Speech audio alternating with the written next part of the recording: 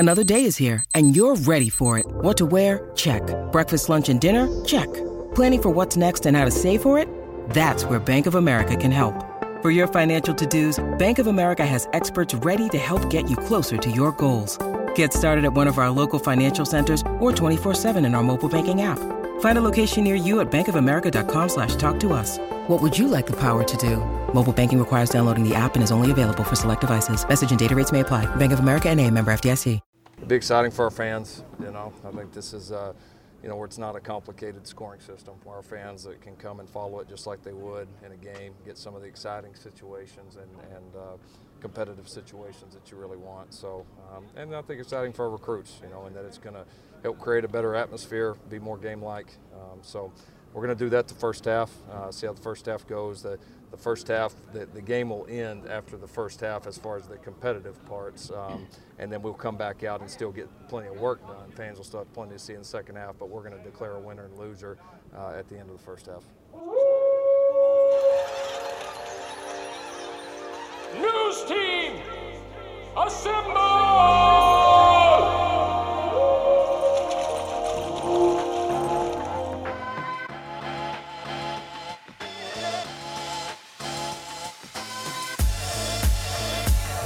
It's time for the unofficial 40 from Soonerscoop.com.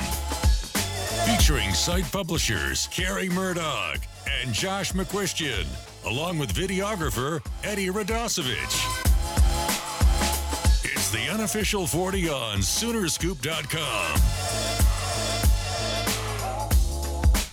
All right, welcome back in. It is time for another edition of the unofficial 40. I am your host, Carrie Murdoch, joined by my co-host, as usual, Josh McQuistion and Eddie Radosevich. And here is the Sooners get ready for their spring game coming up over the weekend. You just heard from Lincoln Riley to open things up, and it was kind of a jarring thing if you missed it, which I think Josh did because I screwed up the audio for him. Here was Lincoln Riley talking about the format of the game and how it's all going to go. We're going to do that the first half, see how the first half goes. The first half, the game will end after the first half as far as the competitive parts, and then we'll come back out and still get plenty of work done. Fans will still have plenty to see in the second half, but we're going to declare a winner and loser at the end of the first half. Which was kind of shocking to hear yesterday. I actually kind of took it as refreshing to know that, just being honest? Yeah, they're not going to try and throw some bullshit at us on Saturday, and they're going to get the work in the first half, and then in the second half, it's going to be a bunch of walk-ons. He's just being honest about it. I mean, that's the way spring games go every year. Well, I think that... Plus, you got got Marquise Brown racing people and footballs to kick in the stands. And it sounds like a bunch of that stuff's going to happen during the second half, because we asked Marquise yesterday about it, and he said that they're going to do it at halftime, the race or whatever. Yeah. So I think it, and it also, in a way, I think they probably learned from the whole Trace Atkins debacle that they don't want to build something up into people thinking that in the second half there's going to be a 2-minute drill for the win or something like that. Yeah. If that makes sense. No, it does. I mean, and it also lets the players know, okay, how long, when we're out here in the first half, we're going to play hard. We're going to play as well as we can. And then it'll be other guys' turn. It'll be trying to think of the perfect guy for the second half. Joe Castiglione Jr. is going to tear up the second half of the spring game this year. Who's the other? Who's behind Tanner Schaefer? Maybe Connor McGinnis. A little Connor McGinnis action. I should have brought the roster in here. I had one. I've got one. I'll grab it before we're done. But Josh McQuistion joins us, and of course, the build-up to this really is that this is about recruiting, and I know you and Bob have been feverishly tracking down attendees, non-attendees. You got some guys that are taking the ACT that didn't end up coming, or some that are going to try and rush around. But Josh, is the weekend shaping up to be the success that Lincoln Riley had hoped? Honestly, I don't know how Oklahoma could have hoped for it to be this good. I mean, you look at you can get into the nitpicking things of, we wish there was a few more guys at this position, or we wish this was happening here. That's fine, I guess. But when you look at the whole of what's coming in, honestly, I think it's the best visit weekend OU's put together in the 18 years I've been doing this. I mean, it really from top to bottom with elite guys, with good evaluation guys. And I think more than anything, the thing that people won't think about enough is I think there's a big chance for a snowball effect this weekend because there's a couple of commitments that I know will happen. And I think that could affect some other guys, and maybe you see 3, 4, 5 guys start to fall. So do you think that the eyeball emojis yesterday were for something other than recruiting, or do you think that maybe Lincoln got an idea that some commitments were or got some assurances that some commitments were happening? I don't think there's any question that OU knows some things are going to happen. I very much think, though I guess I would say I would hedge a little bit and say that it wouldn't shock me if those 2 eyeballs are meaningful because there's 2 I feel very confident about, and I think most people kind of know the 2 I'm talking about.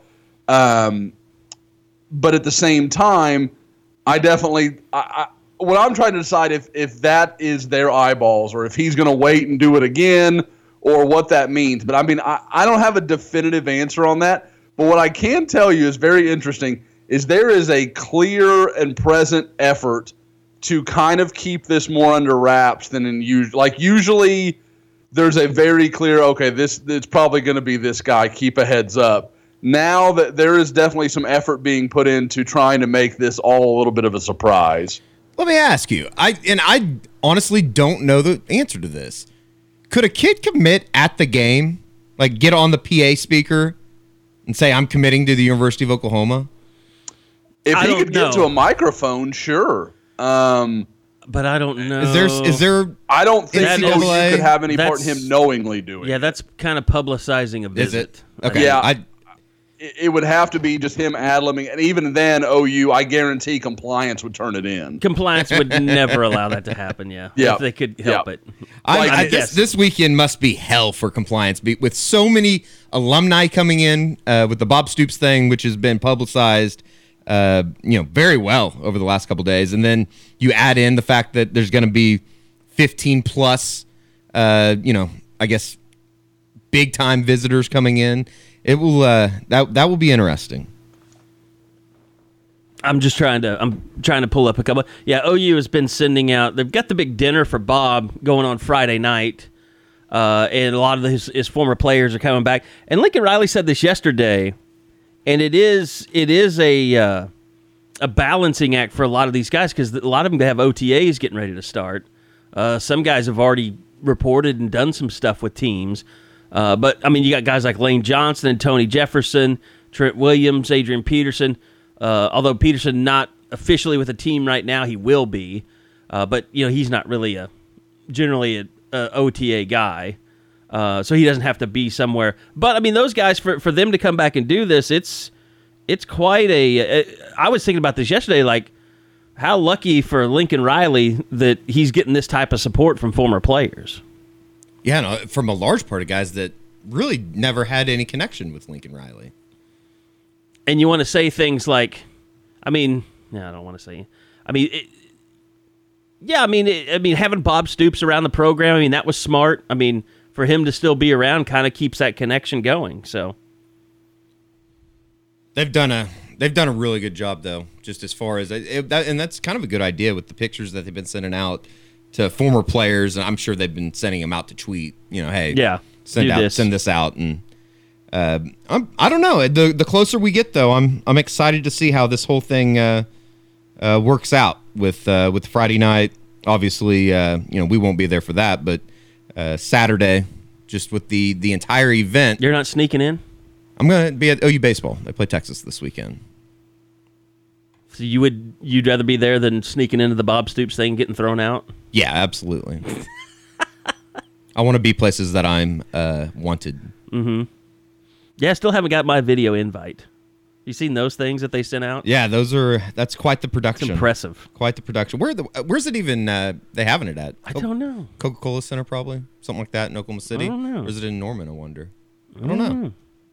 Like you said, when you're not invited to stuff, you don't ask questions.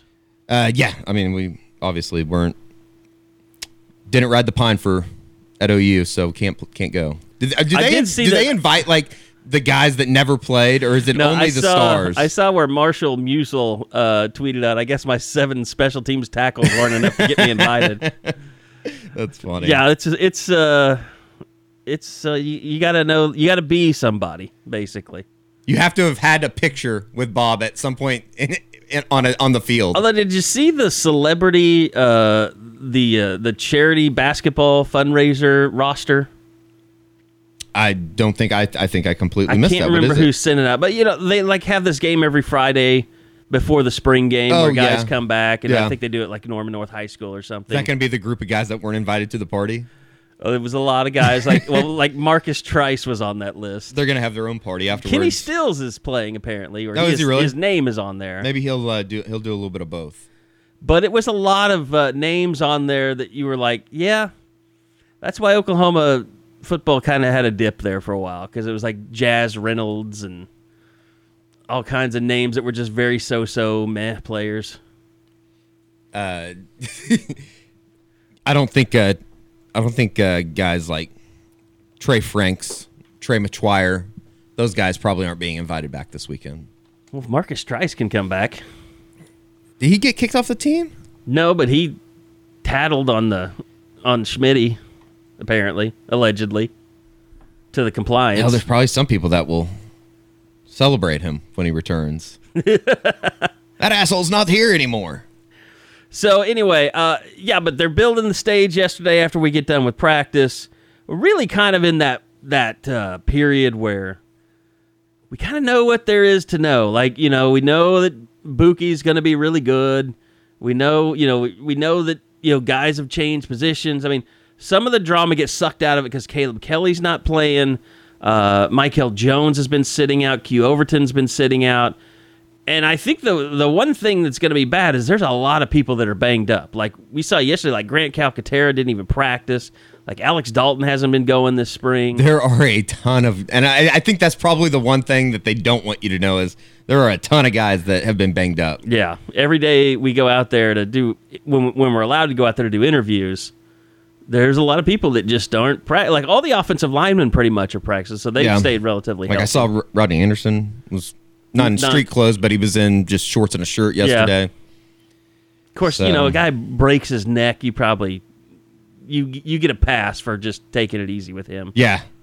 He's had some horrific injuries. And I think rightfully so. I mean, you don't want Rodney Anderson getting hurt or even getting banged up in a spring game. Well, going all the way back to Bob Stoops making the special jersey for Adrian Peterson with the blue numbering on it. Like, he knew that he knew that everybody wanted to come and see Adrian Peterson, but he couldn't just not play him. So I think Bob's kind of been mindful of that stuff too. And the one thing that has never been mentioned by anybody is that the spring game, you know what, Eddie, that they haven't mentioned at all? It's on television. Yeah, that's true too. Well, and I think that is very well coordinated that hasn't been publicized that much. Like, remember the last couple years, it was like, that was the biggest storyline was why OU wasn't, or at least in the Stoops era, why wasn't OU televising their spring game? Or was that only just 1 year that really? I mean, that 1 year ESPN did it, but when they made that deal with Fox Sports it started having Fox Sports started televising it. And there might have been a year in there where they didn't, and then they decided to make this deal. But now the spring game and the pay-per-view is pretty much where all the Fox Sports money's coming from. What a time that was when you had to pay pay-per-view access to a spring game. No, you never did. Oh, you never did? No, okay. No. I'm saying the pay-per-view during the season, which will be... Yeah. Fox... Who is it that they've scheduled for that this year? They just released it recently.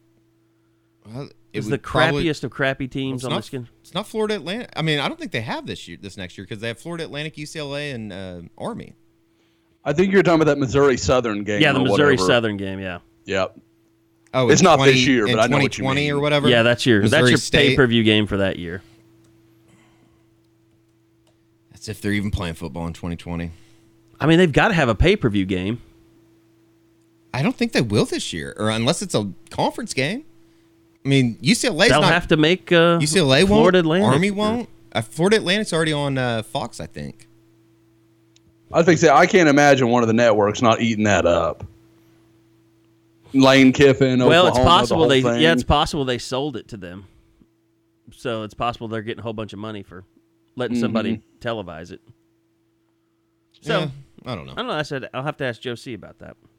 The one thing that is interesting is Josh, OU's made such a big deal out of this game with recruiting. It's amazing to see all these other schools canceling their spring games. Michigan just announced that they're canceling theirs. Wisconsin has canceled theirs. West Virginia has canceled theirs. Like, are these schools, are they not making their spring games into big recruiting weekends, or they're just going to say, okay, we're not going to have a spring game, we're going to concentrate solely on our recruits? You know, I don't think anybody, probably nationally, has committed as much to their spring game as Oklahoma has. I mean, they really, and because you guys know how it is, every spring game is always a big recruiting weekend, but it's generally regional guys, local guys, and then maybe one or two national guys that have a specific interest, or that was the time they could make it, whatever the case was. But Oklahoma has sold out so hard on this official visit list. I mean, we've got 16 confirmed guys. Excuse me, had to sneeze there. Oh my God. Yeah, did that sound like a small explosion? Josh is dying, awesome. Everybody. Yeah, sorry. I probably could have muted my mic there, but I wanted everybody to take part. Anyway, so you've got 16 official visitors from the high school ranks. You've got the one grad transfer in Jay Hayes, the defensive lineman from Notre Dame, and one more we're still trying to confirm is going to be an official visit, and that's Joseph Wete. I'm not quite sure how to say his last name. Kind of an edge rusher from the Washington, D.C. area. So I don't think there was anybody in the country that was going to have half that number, much less the full 18. So Oklahoma's committed a lot to this idea, and I think what I understand is in some of these cases, this is a safety thing. Like West Virginia did not feel like it was going to be safe to have people on campus. So I'm guessing no one showed up, nothing like that happened. I don't know about all these situations, but there's no question this is a really bad break for some of these schools because the spring game, other than your 6-7 home games per year, that's your best chance to advertise in front of recruits with the fans there and all the, the camaraderie and the pomp and circumstance. You get all of that, and you're going to just miss that entire opportunity. And really, that's your only time for about the course of 6 to 7 months to really have a big situation like that. And you mentioned the official visits. You're also going to have a grad transfer official visit in Jay Hayes from Notre Dame. What can you tell us on how that all developed, Josh? Well, what I have gathered is that this has all come together pretty quickly. I mean, this is not a guy that Oklahoma had been eyeballing for a while. I'd need to go back and look at when he actually announced his departure to have that exact date. But this is something that I think, like I said, came together quickly. From what I can gather, I talked to a few people that think he may be the most important visitor this weekend. This is not a guy that Oklahoma's kind of going to see how it goes. If he wants to come, Oklahoma absolutely wants to take him.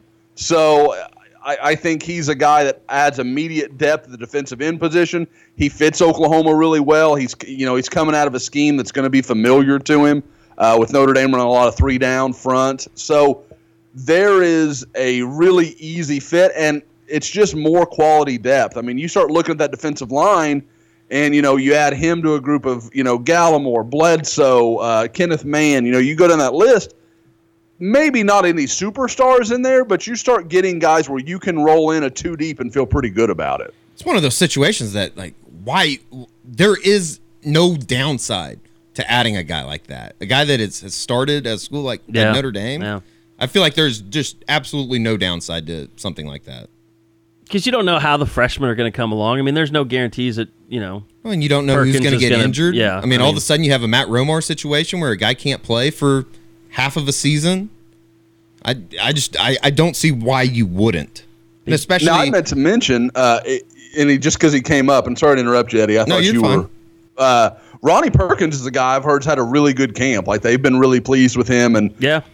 I was told, back when he signed that there was every expectation that he would play this year. I think he's walking right into that role. Like I think he's very much on pace with what they had hoped. Yeah, I mean, he's a guy. People I've talked to that have watched practice say that he and Redmond are the two guys that really stand out, even more so than Gums or Mark Jack. Just physically, they're just on a different level and making plays as young guys. So, I think you probably start, Perkins, let him mature.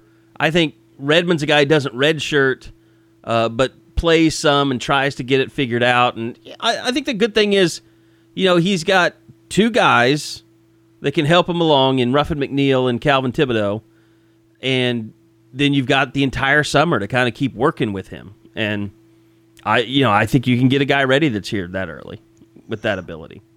I told somebody, and guys, you saw him in person. You can answer this better than I did.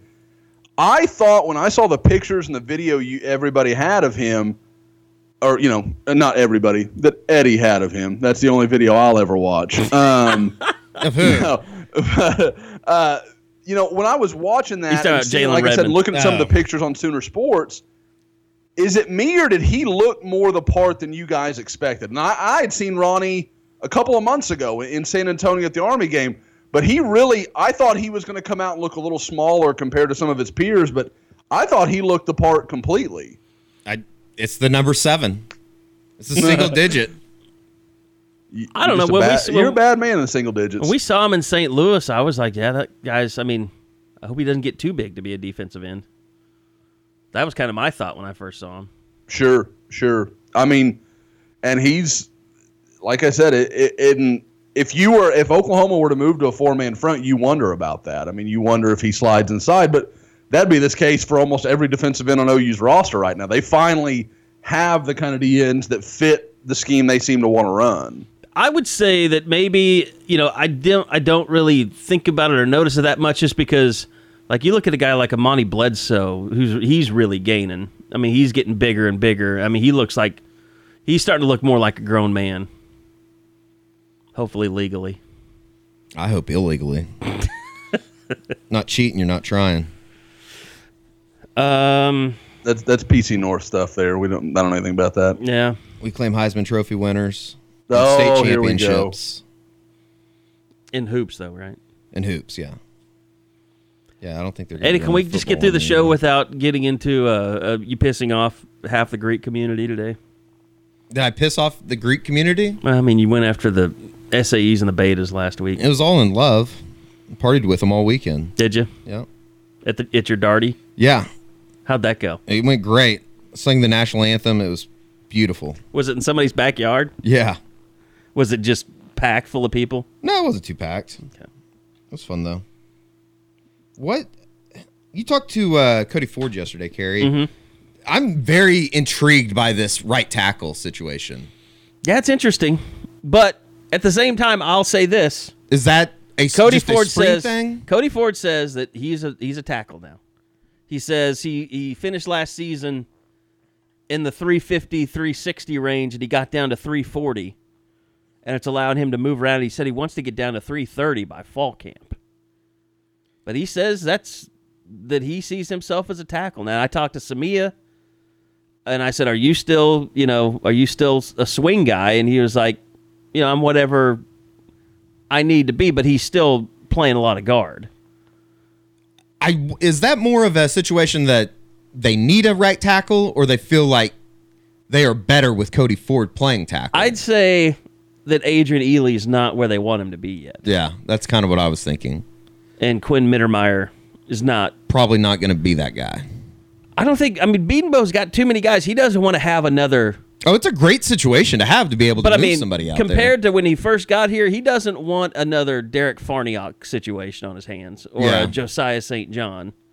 Like, I think he would like to err on the side of experience. It's just that's and he did. He did have he was the offensive wasn't he the offensive line coach for the Sugar Bowl Alabama game? He was, right? Bedenbaugh? Yeah.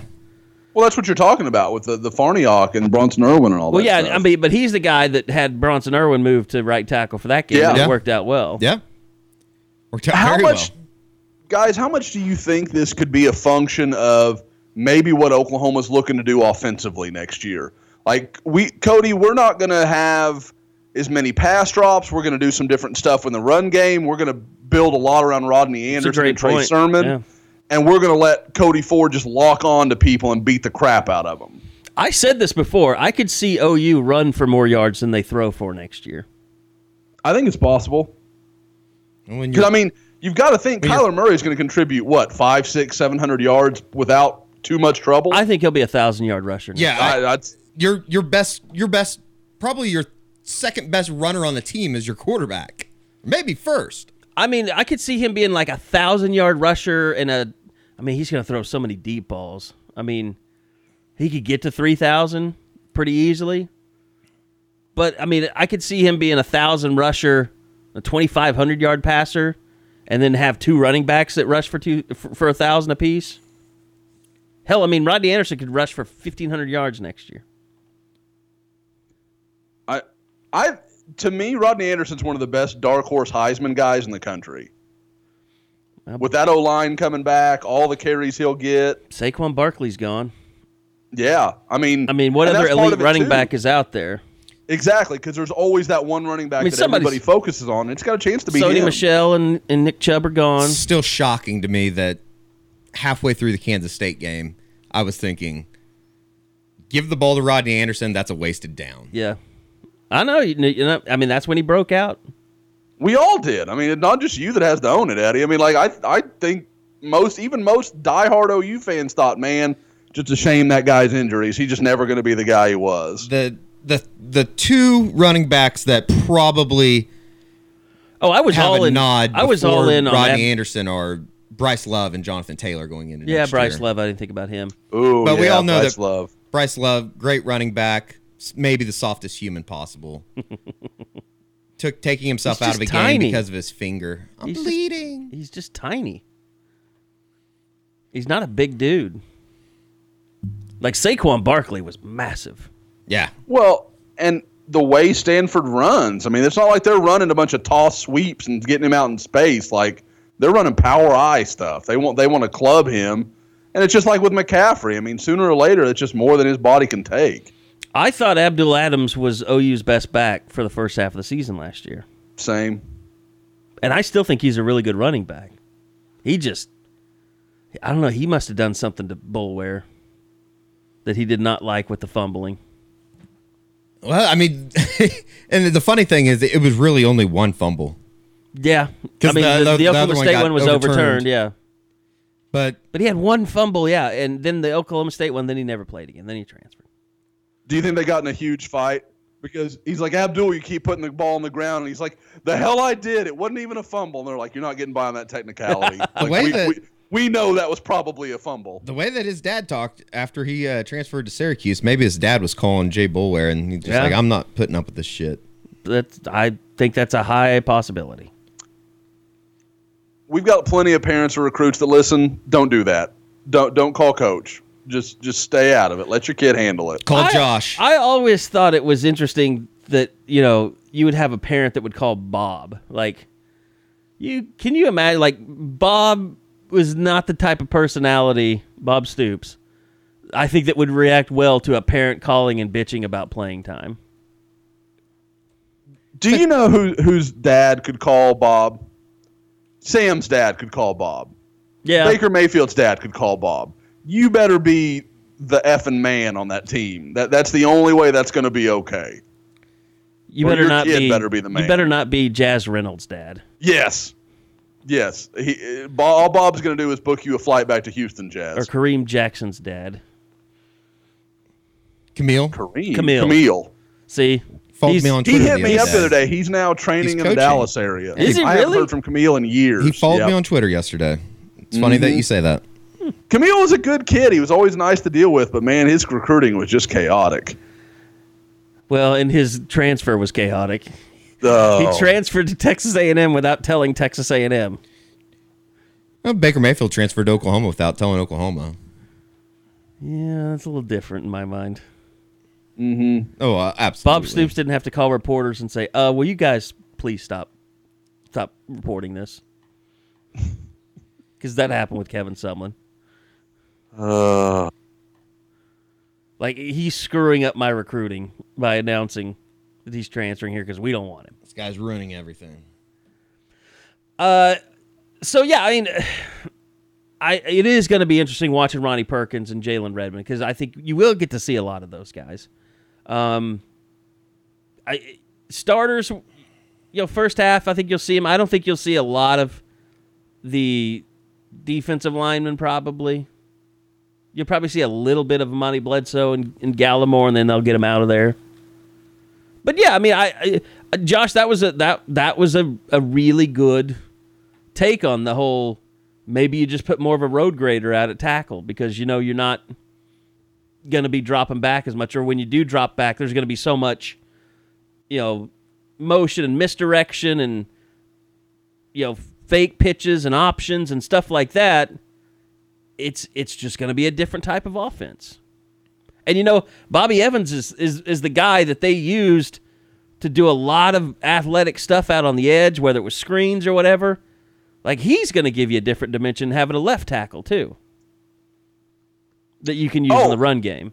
I don't know that you lose that much athletically with the combo of Cody Ford and Bobby Evans at tackle than you had last year. I mean, guys, look at the combine. I mean, I don't think anybody has any illusions left over that Orlando Brown was some elite athlete at left tackle. He had huge size, and there were some things he could do that I don't think Cody can do, and I get that. But at the same time, I don't think you're like, oh, well, now we're devoid of athleticism at tackle. Bobby Evans can cancel out almost anybody. He's so good at the way he can pull and work in space. Yeah, he's a totally different monster than Orlando Brown. Orlando's a blunt instrument. Oh, yeah. Which is what Cody is. I mean, Cody gets which is what Ben Powers is about anybody. Yeah, I mean, I think Ben Powers you can include in that. Oh, absolutely. Yeah, I'm not even sure Blunt Object does it for Ben Powers. He's like a unformed knives. Yeah, he's like an unformed tool. Exactly. You just don't. He's going to hurt you if you get too close to him. He's like Tom Hanks on an island trying to hit rocks onto other rocks to form a tool. Mm-hmm. I make the worst analogies about Ben Powers. I asked him one time if we got into. I told him he reminded me of the accountant, because he didn't say anything. He just kind of sit there and stared at us like he was going to kill everyone. And he actually which fits with the comparison you're making. Which he kind of liked that comparison. I don't know if he'll like the Tom Hanks banging two rocks together comparison. Castaway, by the way, if you haven't seen it. It's a wonderful movie. Eddie would not survive watching that movie. I've seen it. You've seen it? Mm-hmm. Did you think it was the worst movie you ever seen? I'm not much of a fan of no dialogue movies. I don't know. It's a very calming movie for me. If I went down in a plane wreck, I just kind of pulling that I die. I don't really want to be. You would have hung yourself on the tree. I don't know what I would have done. I probably would have just laid there until I just died, wilted. Just drown yourself, maybe? Yeah, maybe. I'm kind of with Eddie. Maybe get on a raft. Try and be Elian Gonzalez. Try and get back to America. He did get on a raft. He had to build the raft. He was smart enough. He tried several times. It was a good movie. I like Tom Hanks, but I mean, it's not You've Got Mail. I mean, it's not a classic. Meg Ryan better than Wilson. Oh yeah. This feeds a conversation Tiffany and I have a lot, guys. I am one of those people, like, if I lost an arm in a car accident, I don't really want to go on. Like, I don't have any use for being one-armed, and I'm sorry for all those that listening that do have. Wow, your survival instinct is shit. I'm like, pull the plug. And she's like, Josh. Over an arm? You lose an arm, there's no plug being pulled. I'm like, I don't want to. Well, just find the plug, pull it. Like, there's got to be some way to do this. Because I don't want to live like that. Especially like a leg, an arm, maybe. Maybe I can find a way to get through that. You need an arm. I mean, you have to type. You could live without a leg. You're not an athlete. Oh, I'm an athlete. Just learn how to type with your feet. I mean, my God, the poor people who serve our country and come back without limbs. They're better people than I am. They're better people than I am. I'm all for There goes the our troops. Wounded Warriors sponsorship and project I've been working on so hard. All those months just lost. Make it up with some really good Trace Atkins video this weekend. Will you go out there for that? I mean, I probably have to be out there just because it's like there'd be nowhere else to go. 30 Just minutes get before the videos game. of all the former players. Just follow around Adrian Peterson. Let's see if Adrian Peterson will let us mic him up. Oh, you'd probably be like, no, can't do that. Oh, you would probably kick us out if we tried to do that. He'd probably just kill us anyway. He doesn't want to do all that noise. Lane Johnson might let us do whatever we want. Lane Johnson, good guy. I want to see. Lane Johnson might kill like 45 beers at the Bob Stoops thing on Friday night. I've been around him at parties. It takes a lot of beer I would to imagine. get him crazy. I mean, one of the greatest photos to this day is his hand with a Bud Light beer can. It looks like a Oh, thimble yeah. It's in his like hand. Andre the Giant drinking it. Yeah. It's like when you go to the store and you buy those tiny Cokes. It's incredible. Don't ever buy those tiny Cokes, by the way. It's a waste. I can't remember the last time I had a canned Coke. I can't either. We're not in high school. I can't remember the last time I even had a bottle. Yeah. Like any, if Like I a get, glass if I, bottle if I or get just a drink, plastic? I go to Sonic. I get bottles all the time. But I mean, to be fair, I hardly ever drink soda. Like, I mean, probably I might have one every 2 weeks, maybe. Nice to know that you're too good for us. You won't continue living if you lose an arm, and True. you will not buy plastic bottles. Yes, that's also. Well, I mean, my bottled water, my Evian. no Evian, but definitely a lot of bottled water in the world. Fiji. He's a Fiji guy. Fiji's good. Fiji's a good one. I'm very particular about. Actually, I'm not particular about my waters at all. I'm particular about tap, but other than that, we're good. Eddie, baseball's going on right now. We'll get back to recruiting stuff, but the Sooners, pretty good. The Sacred Field, Yeah, they're 23-11 now. up to 15-1 poll, I believe. Yeah, there's so many college baseball polls. It's actually kind of ridiculous how many college baseball polls there are, but there are 15-1, 16-2, and then and two different ones, and then 17 in another. And Does Baseball America still exist? Yeah, Baseball America. They are 15 in Baseball America, so that's the highest one. But yeah, they're playing really well. I mean, they took 2 or 3 over the weekend. They're now 8-1 in conference. Got a big one coming up this weekend with Texas coming to town, and had a nice 13-0 smooth victory over Little Rock last night. Which, you know, I think a lot of people look at Arkansas Little Rock and think that they're not very good, but they're actually decent in RPI. They're coming off of a win last week against Louisiana Tech, who's in the top 25. They make it a regional last year, didn't they? I think so. I think that's probably right. I don't know off the top of my head. I know that they're a top 50 RPI, though. And then they have Oral Roberts tonight, who's terrible in the RPI, so that won't give them much help. But they have Texas, and then their next 3 weekend series are Texas at Tech, and then the Bedlam series. And those will be big ones because those are coincidentally 2, 3, and 4 behind him in the Big 12 standings. So. Now, Kyler Murray was out last night sick? Yeah, he's sick, and that will be kind of something to watch over the next couple of days because Skip kind of put it as simply as, I hope he doesn't have the flu. And so they gave him some meds last night. So they play tonight again. They played tonight against ORU. Well, and then Friday night. So Friday, if Saturday, Kyler doesn't Sunday. play Friday, you know, he might not be playing in the spring game. Yeah. I would, unless he has the flu, I would be surprised if he doesn't play Friday, though. It's a big series. As much crap as they can, those athletes, they can recover pretty quick. Yeah. So it'll be interesting. It'll be something to watch, maybe tonight even. See if he's back out there or even back in the dugout. Can you imagine if we have Flugate again with the next OU quarterback? We just had one in the Rose Bowl. Know how to cover it. Definitely know how to cover it. Baker, man, he is...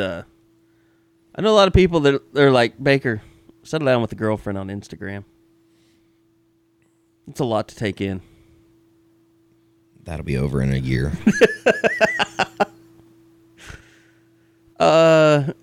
He goes through them. Why do we always talk about quarterbacks and girls? Because they go hand in hand.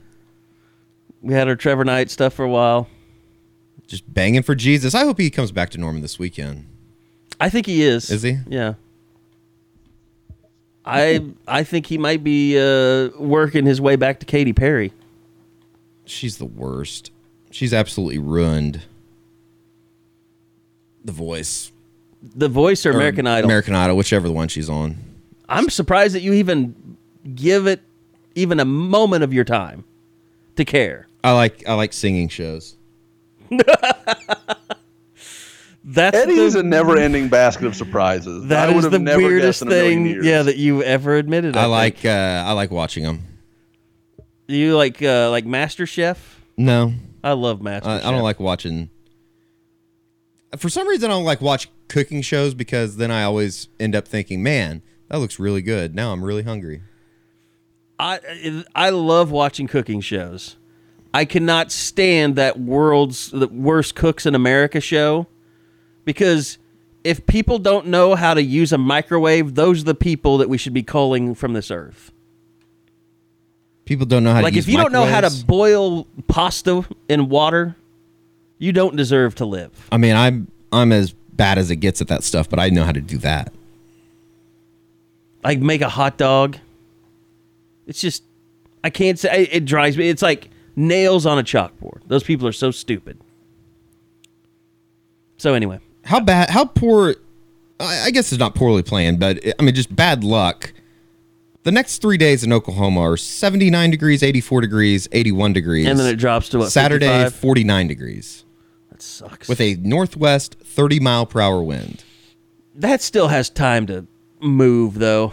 Well, it's Wednesday. I don't think it will. And then it's 56, 68, 84. So the one day in the next 6 days that it's supposed to be under 50 is Saturday.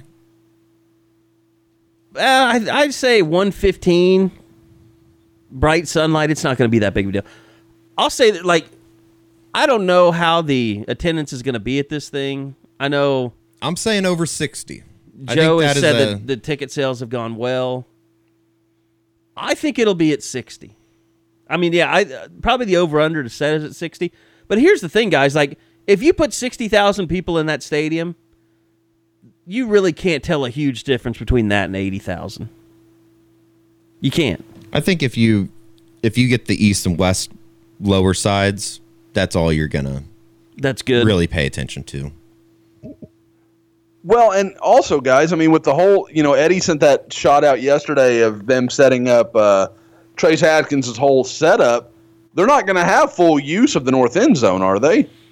I wouldn't think that they could rip that stuff down that quickly. Exactly. I mean, so you're going to lose, 10,000 seats? It's taken them all week to set it up. And this is just me going off memory, but I don't think that they've let people sit in the end zones anyways in past years. It's always been fill in the east and west sides. And obviously last year 2 years ago with the construction in the south end zone, you couldn't sit down there. Do you have, are there no reserve seats, so can anybody sit in the south end zone if they want to? I don't know how that works this year. I really don't. Because last year they used it as a kind of a, wasn't it? Well, I guess not last year because they'd already debuted it the year before. Mm-hmm. I really don't know. I mean, I'd want to sit over there. They got the seat backs. But I would think that if you bought those tickets, you'd want to sit in them for this. I don't know. I have no idea. I'd probably just want to sit in a suite and then stay for 30 minutes and leave, but that's just me. Just leave at halftime. Would you really, if you were just a fan, you'd just go and watch a little bit and then leave? Oh, I mean, unless it was 75 out and there was a big group coming down, I probably wouldn't go. You wouldn't want to stay to see, I don't know, I'm just trying to think of a freshman that we haven't talked much about. No, I wouldn't care.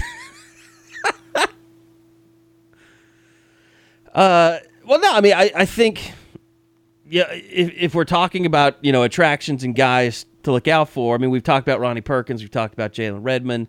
I think I wrote in our kind of roundtable, like I'm interested just to see Levi Draper play a little bit because we haven't seen anything from him. He's been hurt the whole time. I'm interested in Kennedy Brooks, TJ Pledger, which I imagine both of those guys will get a ton of carries Saturday. Yeah, it's just along with Joe Castiglione Jr. I feel like this is one of those things that happens every year, though. It's going to be it's a glorified practice. Yeah, and but they run 3 yards and wrap them up, and then they do it again. I forgot to ask Lincoln if they're tackling all the way to the ground. I mean, I'm sure they will in the first half, but after like 25 minutes, it's like, okay, well. You see them running the same plays over and over. They're just going to throw a bunch of deep balls. And it's 50 degrees with a 30-mile-per-hour north wind. Do I need to buy you some hand warmers? No, I have some. I can already tell you, though, if it's cold out, it's not going to be fun. Eddie, do you have the electronic hand warmers, like the ones that you can plug in and charge, and then they'll warm your hands up? No, I didn't even know there was such a thing. I go old school with the you shake them up. I bought a couple of those last year on Amazon. They're like $20. That's some of the best money I've ever spent. How often do you use those in Houston? Well, not in Houston, not all that often, but when I travel and go wherever else, right, it's awesome. Like, I mean, because they'll run until the battery dies, and you can just recharge them. Like, they're rechargeable. It's perfect. Yeah, I don't think I've ever even seen those. Now, I'll send you a link, man. It's like I said, it's about $20. Hell, as much as we make you travel, I'll buy them for you. Like, they're awesome. I can't believe I've never thought to tell you about them before, but yeah, they're outstanding. I never heard of such a thing. They're like I said, I plug them into a USB port. Like, I mean, it's that, kind of advanced. They're not like a walled plug or anything like that. So it's and they're just, there's little things. Tiffany actually took mine. I had to order one for her because she's always in the operating room. Well, it's cold as hell in the operating room. They keep it at like 55, 60 degrees. It's like a meat locker. And so she took them with her, and now I think probably half the nurses at the hospital have bought them since. By the way, you mentioning traveling and high school games and stuff like that. How about the? It's been floating out there for a while, but I did talk to Bill Haston this morning. He said that I guess tomorrow, Jinx is going to officially announce Alan Trimble will be retiring. But what a hole in the high school football landscape that's creating. Eddie said it yesterday. I mean, that might be the biggest job opening in Oklahoma in 30 years. Maybe ever. I mean, just Jinx is one of the linchpins of not just Oklahoma, but high school football around the country. I mean, you go to Los Angeles and you talk about Jinx, the people in the right circles, they know what Jinx is. The same deal anywhere. I mean, Jinx is a national name like Pauley or Aquinas or any of those other schools. So, I mean, Jinx is a big deal. Yeah. And for what they, and frankly, like we talked about it, I mean, Jinx is in a little bit of an interesting spot here with Trimble stepping down. Obviously, last year was one of their lesser years in a while, and not a lot of young talent that's obviously coming through. It's going to be an interesting year to see who they hire there. I know I've already heard from a few people that will be interested. I don't think there is an obvious heir apparent on the staff. So, I mean, it's crazy to see, but man, I'll let Eddie talk about it a little bit as well, but I mean, it's sad. I mean, just Alan Trimble is one of the truly good guys in high school football. Always loved dealing with him, was always great to Eddie and I during all of our years and years of the state tour, gave plenty of time to us when he didn't have to, and just a tremendously good guy. And you just hope that this isn't an indication of things not going well with his health, with all that he already has going on. I mean, Allen's one of those guys you want around for a long time, helping Oklahoma high school football. Well, yeah. He's got ALS. He's suffering from which is Lou Gehrig's disease.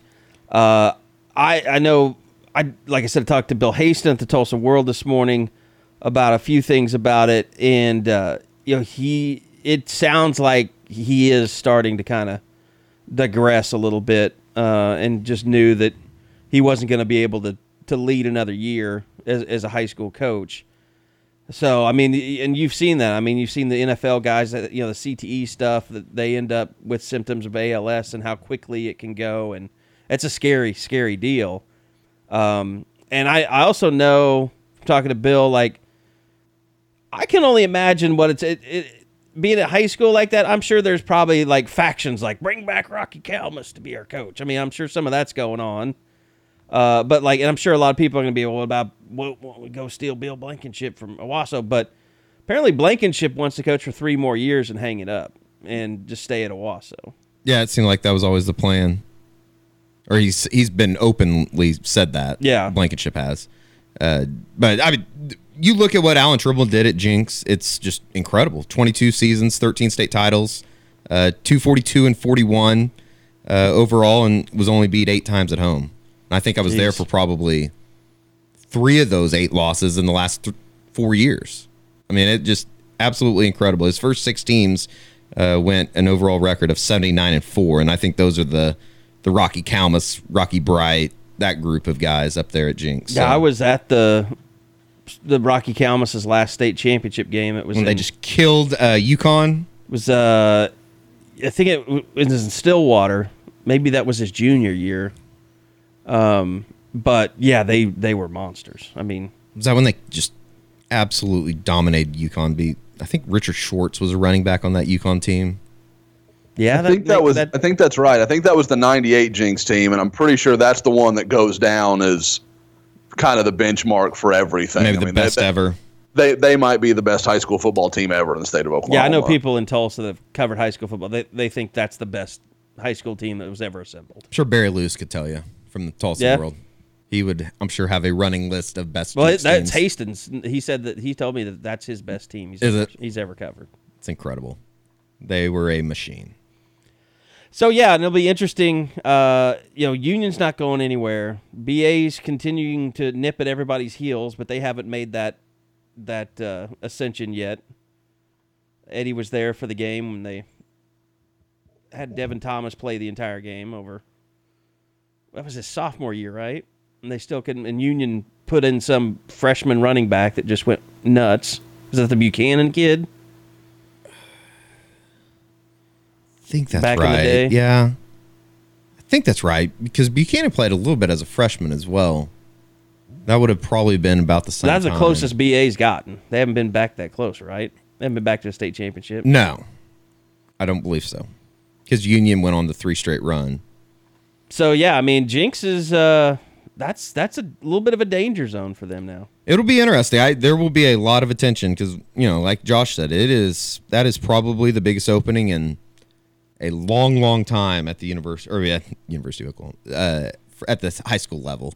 There's been some good job openings here recently, so it will be very interesting to see if they and Jinx it feels like is one of those schools that they'll try and stay inside the Jinx program, but I don't know how many options are truly out there.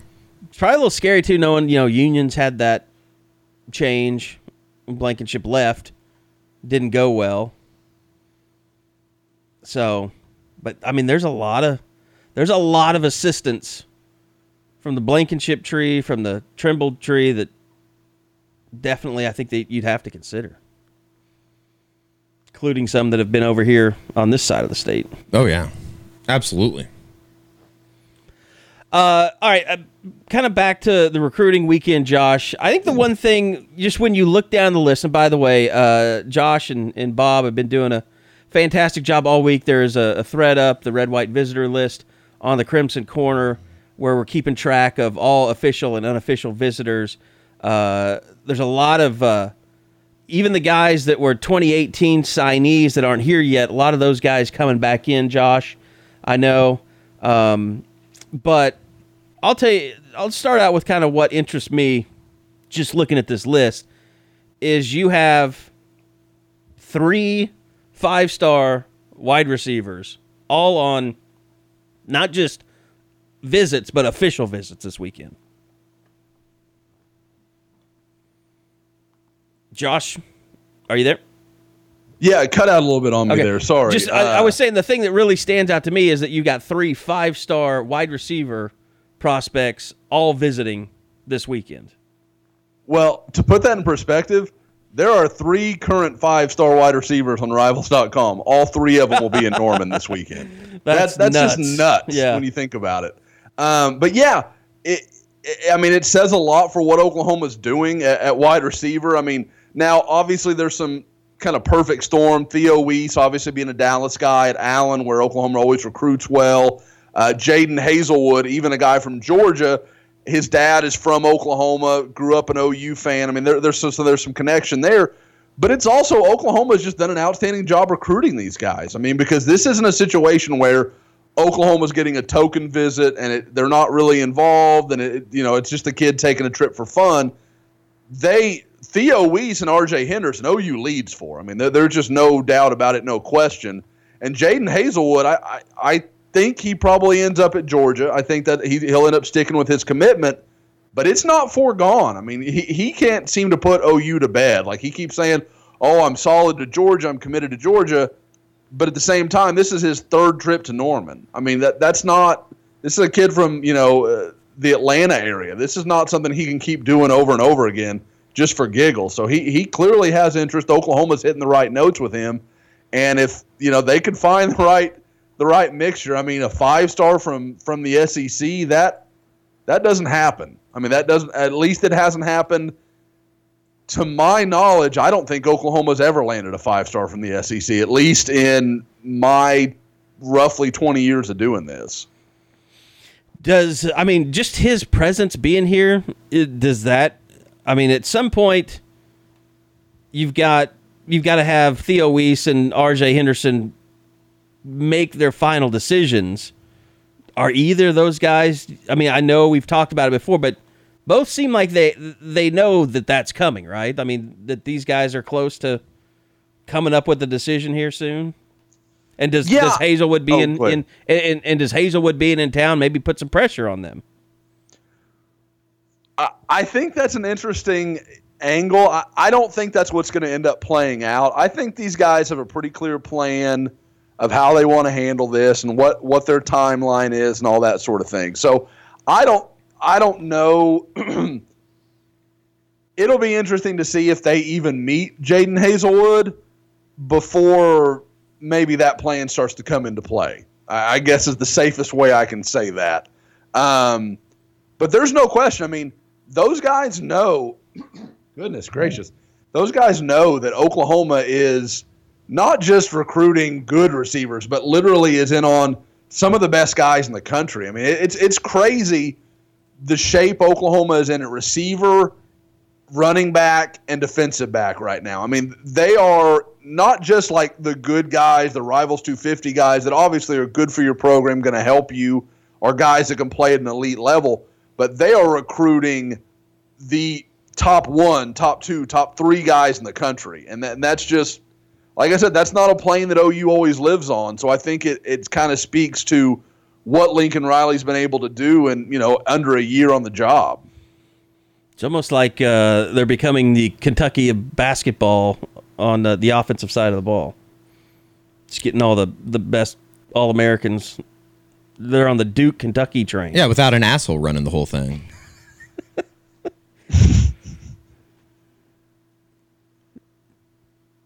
I mean, John Calipari's an asshole. We all know that, right? By the way, Kansas, did you see they get lumped into the Adidas scandal today? Yeah, it was about time. I knew. I called that forever ago. Yeah, as soon as you saw that Adidas was involved, you knew that Kansas was involved. And every single one of those players that they've had is an Adidas player. And Kansas comes out and says that they're the victim. Well, poor Kansas. You can't call yourself a victim when you're taking all that money from the people doing it. Kansas. You're in bed with Adidas. Kansas has to realize that when it gets down to the bottom of it, no one gives a about college basketball. If college basketball is running your program in your school, do people really care? In Kansas, they do. In Kentucky, they do. At Duke, they do. Maybe outside of Duke. I mean, Duke is Duke. You've been to a Kansas football game.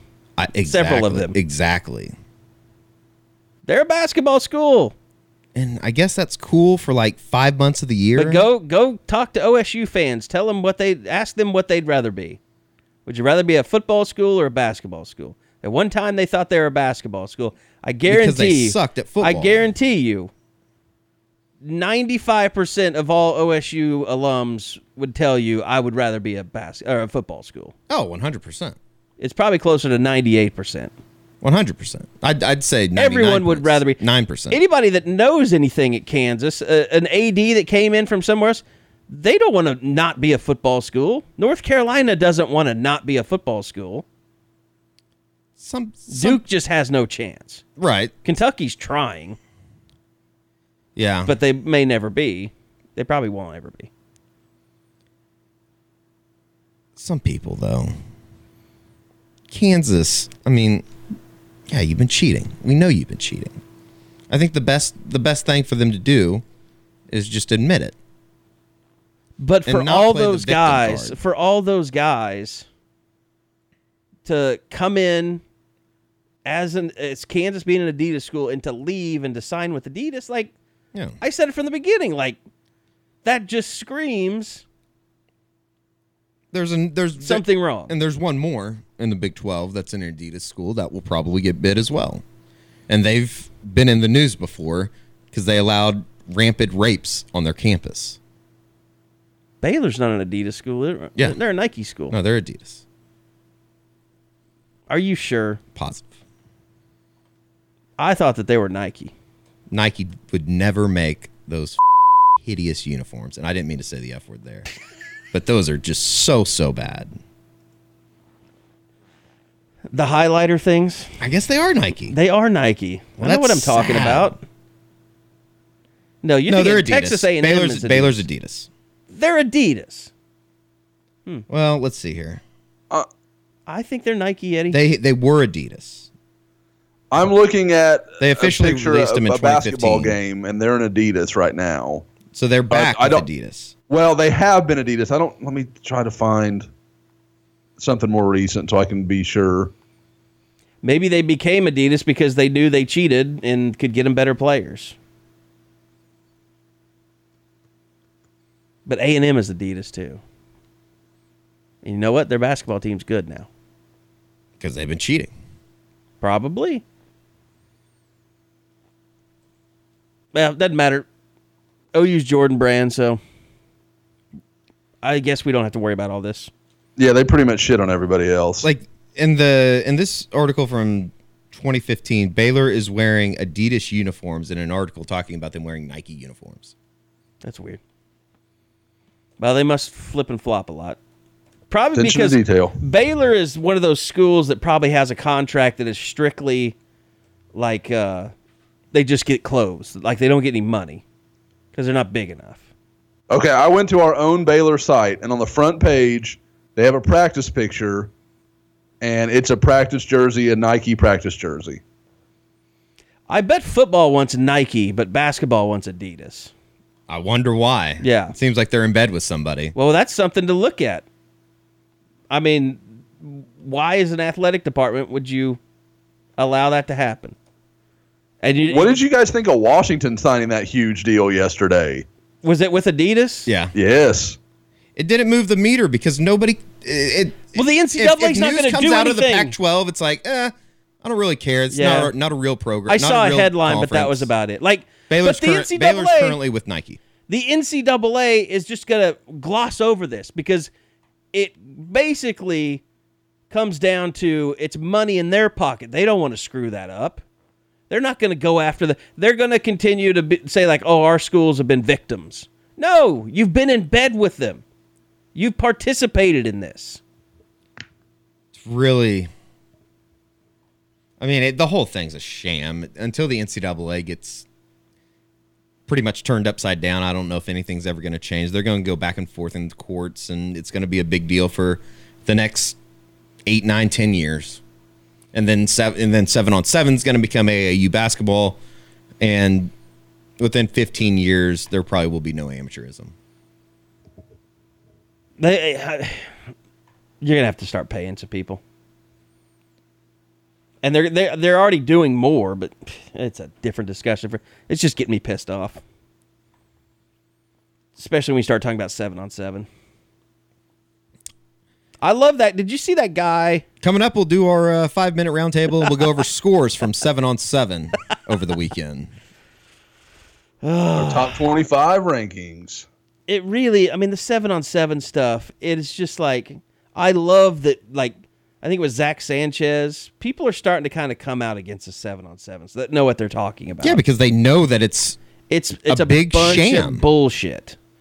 And I'm not even talking about the trainers and the coaches and people. I'm not talking about any of that. I'm just talking about these kids are out there doing crap that you don't have time to do on a football field. You can't do the things that they're doing.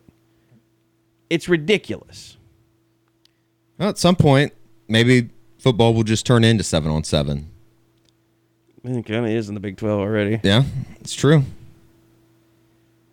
But at least people can rush the passer, and you don't have time. Or try to. You don't have time all day to run around a guy 3 times before you start your route. Yeah. It's like a freaking game of tag at the line of scrimmage. June Warriors. You know who will be the first? Texas A&M will be the first school to claim a 7-on-7 national championship, I bet. Well, they've already claimed a national title for a year to be named later. That's true. Yeah, that is true. I forgot about that. The Jimbo Fisher Trophy. That's and all the publicity stunts. That's got to be one of the stupidest things I've ever. In what way is that good for you? Let me ask you this, though. If colleges had a summer 7-on-7 schedule, would people pay to go watch that? Absolutely, 100%. Without question. Absolutely. So I don't think we can we shit on the high school stuff when we know that would go on? Well, I don't mind 7-on-7 at all if it's run through the schools. Because you could work it out where coaches get a little extra pay in the summer. You know, you could do some different things to make it better for the coaches. Otherwise, it just becomes this and one bullshit. Exactly. You know, and you get all these people that, you know, and again, there are some 7-on-7 guys that really do want to, you know, that they care about the kids and are trying to do the right thing. There's too many guys out there that are just looking for the big Adidas money. You know, and that's the way, or Nike or whatever. I mean, that same crap that polluted AAU and still pollutes it is growing into 7-on-7. And I don't know how people can't see it or don't seem to care. I think it's the latter. They just don't seem to care. Yeah. So, okay, tell me if this is the end game, because this is how AAU basketball is. The end game now, I want to be a coach of a 7-on-7 team, get all these great players that Adidas is going to try and pay off and then pay me off in the process. Yeah. Is that what this is all about? It's got to be what I mean, what, you know, now a lot of these guys, I don't know if that's how it started in basketball, but I know a lot of the 7-on-7 guys started as trainers, and then they slowly, you know, they worked up a big enough group to, okay, let's put a team together and we'll do 7-on-7 and travel. And we've just had our first one kind of real 7-on-7 team pop up in Oklahoma, and it's run by a guy I covered in high school, Dwight Dobbins, kid out of Carl Albert, guy that obviously JD knows. So there's a lot of connection there, and I don't think Dwight Dobbins has anything but hope to help these kids. But at the same time, your motivations are going to get real cloudy when, if you can help me land this kid, Adidas is going to get you more money, we'll and gear more, you up, and we'll take care of some more travel swag stuff and all that stuff. Yeah. They're going to take care of you if you sign with an Adidas school, or they're going to take care of you if you sign with a Nike school. You get your guys, and that gets you to want to try and get more big names on there, so you can become a part of their recruiting process, or their and not even recruiting process, just their just their brand process, I guess you would call it. Yep. Well, because I mean, for the people out there that don't understand why you do this, you want to get the next LeBron James or the next Baker Mayfield or the next whoever familiar with the people within your brand network, so when they decide to go pro, they already have a contact at Adidas or Nike or Under Armour or wherever, and they've got that relationship in place, so we can go ahead and sign you, and now you're selling our shoes to millions of people. It's just not the same though to me because I mean, kids aren't going out. Oh, I want the Tom Brady cleats. Like, you can't wear cleats to school.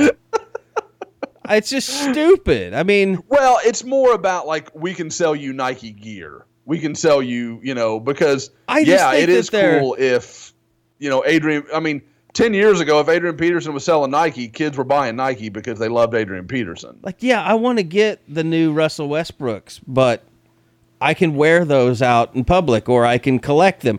I don't want or care if I'm a kid. I don't give a shit about Aaron Rodgers' shoes or anything. It's like he's Aaron a Rodgers just player. wears black shoes. Like that's why they're like the Avis. Yeah, that's what I mean. The NFL players, their endorsements aren't so much the apparel; it's the State Farm, it's national commercials. Sure. I think these shoe companies are out of control. When I want to win the Houston 7-on-7, I wear Nike. We beat Team Quickness Fast 25-34. But I mean, I can't even think of anyone in the NFL that I associate with shoes. Honestly, the last guy, and this might be just because I'm completely out of the shoe game, but the only guy that I could even think of is C.J. Spiller, and that's because he was at the U.S. Army deal. Yeah, he came and spoke to the group. Well, yeah, like we do our camps used to be Under Armour, now they're Adidas. That we're ripping on. But like I didn't know. Great shoe though. I didn't know that Tom Brady was an Under Armour guy until they had his picture plastered everywhere at our Baltimore camp one year. Really? I couldn't even tell you that. I didn't even realize. Like, and I know that Cam Newton is Under Armour because he's one of the few guys that's actually had commercials, and he's always wearing weird shoes. But like those things, very far removed from the shoe game. It's like you go to those camps and all their gear is there and all this stuff, and I think kids care more about gloves than they do shoes. Like what's on my gloves when I put my hands together. I mean, I definitely think, and especially with what they've done with shoes here recently. I mean, you see those guys wear the designer shoes out in warm-ups and pregame. Odell Beckham for the NFL. Yeah, I mean, I think that it's probably bigger than we think. I'll say this, like every football player I know that's in the pros, they all want to wear Nike. They don't want to wear other shoes. Adidas has come out with you some have pretty to pay cool shoes people lately to wear other shoes besides Nike. It's just like they had the John Ross thing. He could have won an island, but he ran in Nikes instead of Adidas. It's the greatest commercial. That should be like the greatest commercial of all time. We'll give you an island. He's like, nah. I prefer to run in something that's good. Yeah. I don't need your add a zeros. But I mean, football players, they're not. It's not basketball. You're wasting your time, and you're making everyone crazy. Shoe companies. There's money to be made, though. You know what? They sponsor all the rivals camps. It's a good company and great shoes. Next year, maybe it'll be back to Nike. I don't know. You know, it'd be hilarious, Kerry. You should go back and edit everything we've said about Adidas and just like cut in Under Armour. Under Armour sucks. Under Armour paying players. And it sounds totally dubbed, like Rivals just came in and fixed it. Hey, when I was a kid, my mom, she made us appreciate our shoes. She would, every year, she would take us to Payless and threaten that we'd have to buy the Payless cleats. And then after all the belly aching for a week, I'd rather quit baseball. After we finally appreciated that we didn't want to wear, that we wanted really good cleats, they would buy us the Nikes. I'd rather quit sports than wear a poor person's shoe. Well, poor people don't have that choice. Yeah, and they're usually better for it. It's usually the best players on your team. I was a manipulative little shit. Like I was, if one parent played hardball, I went to the other one. Like my parents were separated, so they weren't speaking to each other about what shoe I was wearing. Oh wow! So I could be like, listen, yeah, Dad, we need some quality time. Let's go buy some spikes for my football season. Yeah, You were Yeah. you were branded if you had those Payless shoes though. Like, Oh, for sure. you were like, oh, that poor bastard. He's got those shoes. It's on food stamps too. Because you guys, That was pretty much you can the think of that attitude. guy. You can think of that guy you grew up with that was that person that had to wear those shoes. But, You're like- like, no. Yeah, your mom didn't know how big of a deal like shoe status was. Stigma. Like she didn't care. She didn't get it. Kids will be kids. Oh, I remember when my mom got me the pump, man. I thought that was the greatest thing ever. Oh man, after Kenny Skywalker. Oh, love those things. Mine Was were D. like Gordon, wasn't it? gray Was it and D- pink or Was something. it D. Gordon? Was that the guy that made him kind of famous first? Like the baseball player? No, D. Played for the Celtics. Oh, D. Brown. D. Maybe. Brown. Yeah. Yeah. Number 7. Oh God, I hadn't thought about D. Brown in a long time. But he was one of the first pump guys. But it was the slam dunk competition that made him famous. That's right. Damn, that's right. I forgot all about that. I just knew I loved my shoes. Too old.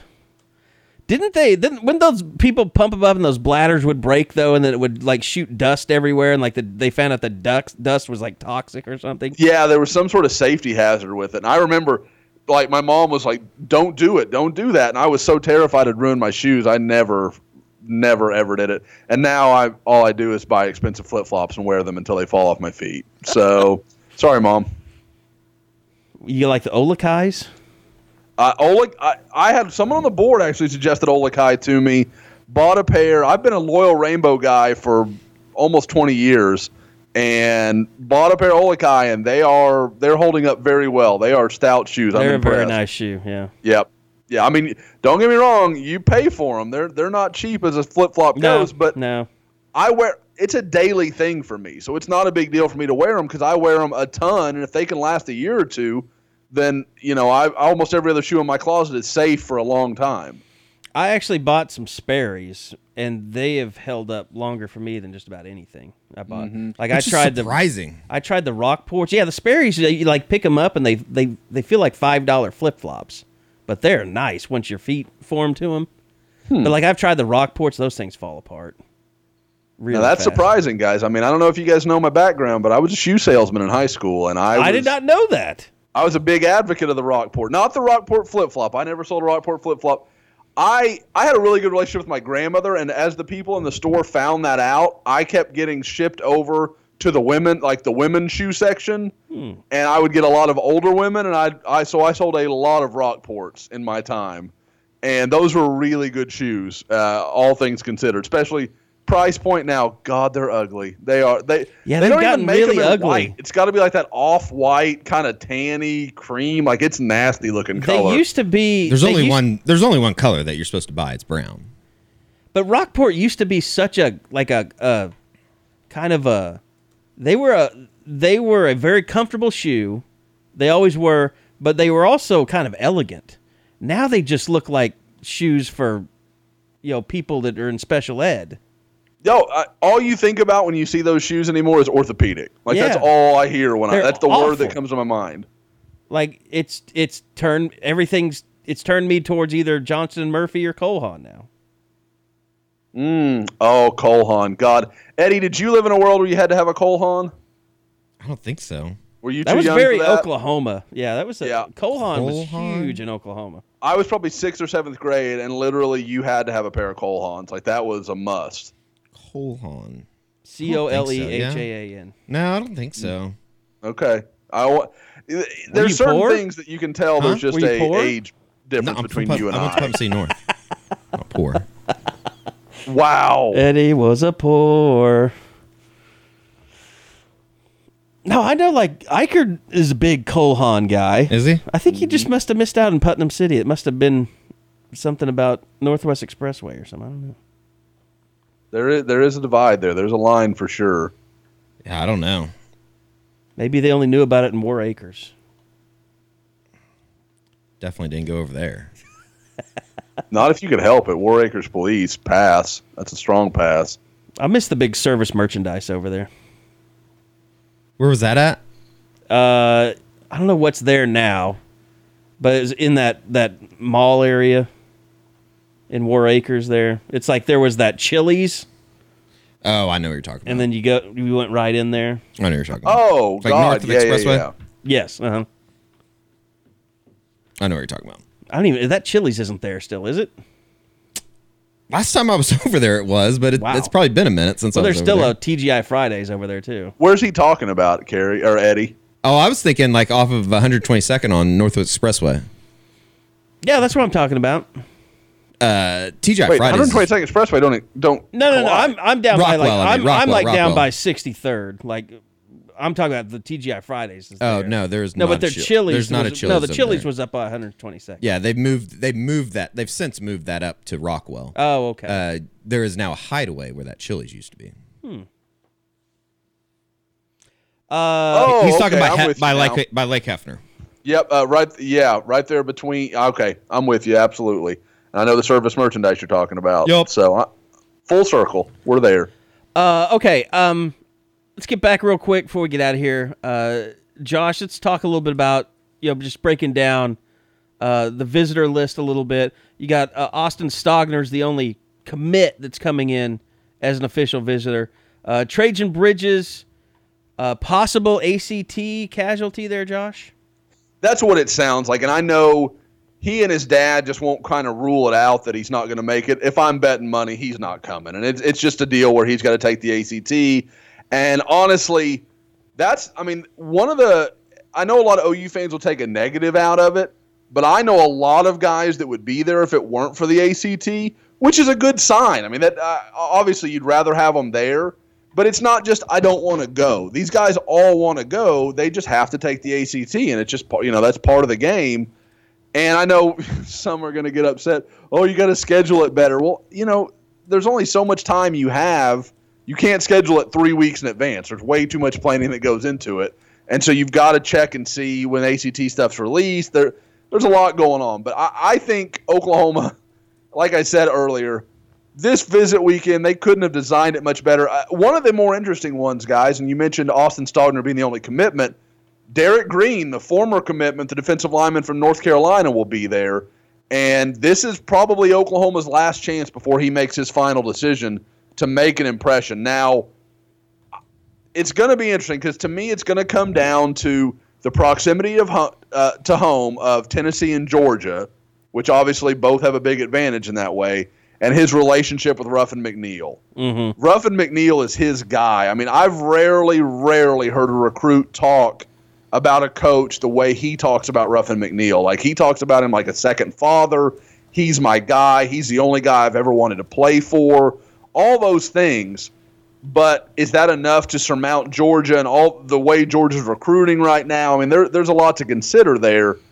But he's a really interesting guy to watch. And I think as time has gone on, that commitment looks less of a reach and more like a really good find by Ruffin McNeil. So I think Oklahoma really wants to push for him. And maybe if they could go ahead and get him back in the fold, they may be done at that position. They may be done at nose tackle if he goes ahead and gets on board. Well, am I right? Did Tennessee offer right after OU did, and then Georgia started kind of sniffing around at that point? Yeah, I want to say after he Tennessee committed? may have offered literally the next day. Yeah. And I think Georgia set up a visit with him within a week. I mean, like it was all pretty quick. And it kind of went under the radar because I think so many OU fans have written Derek Green off. He announced the top 3 within the last week to 10 days, and those were his top 3. And I think if he hasn't made his decision by June 1st, I'd be pretty surprised. Another kid, not on an official visit, but unofficial, who was committed, recently decommitted. What do the Sooners hope to get out of bringing Isaiah Spiller in this weekend?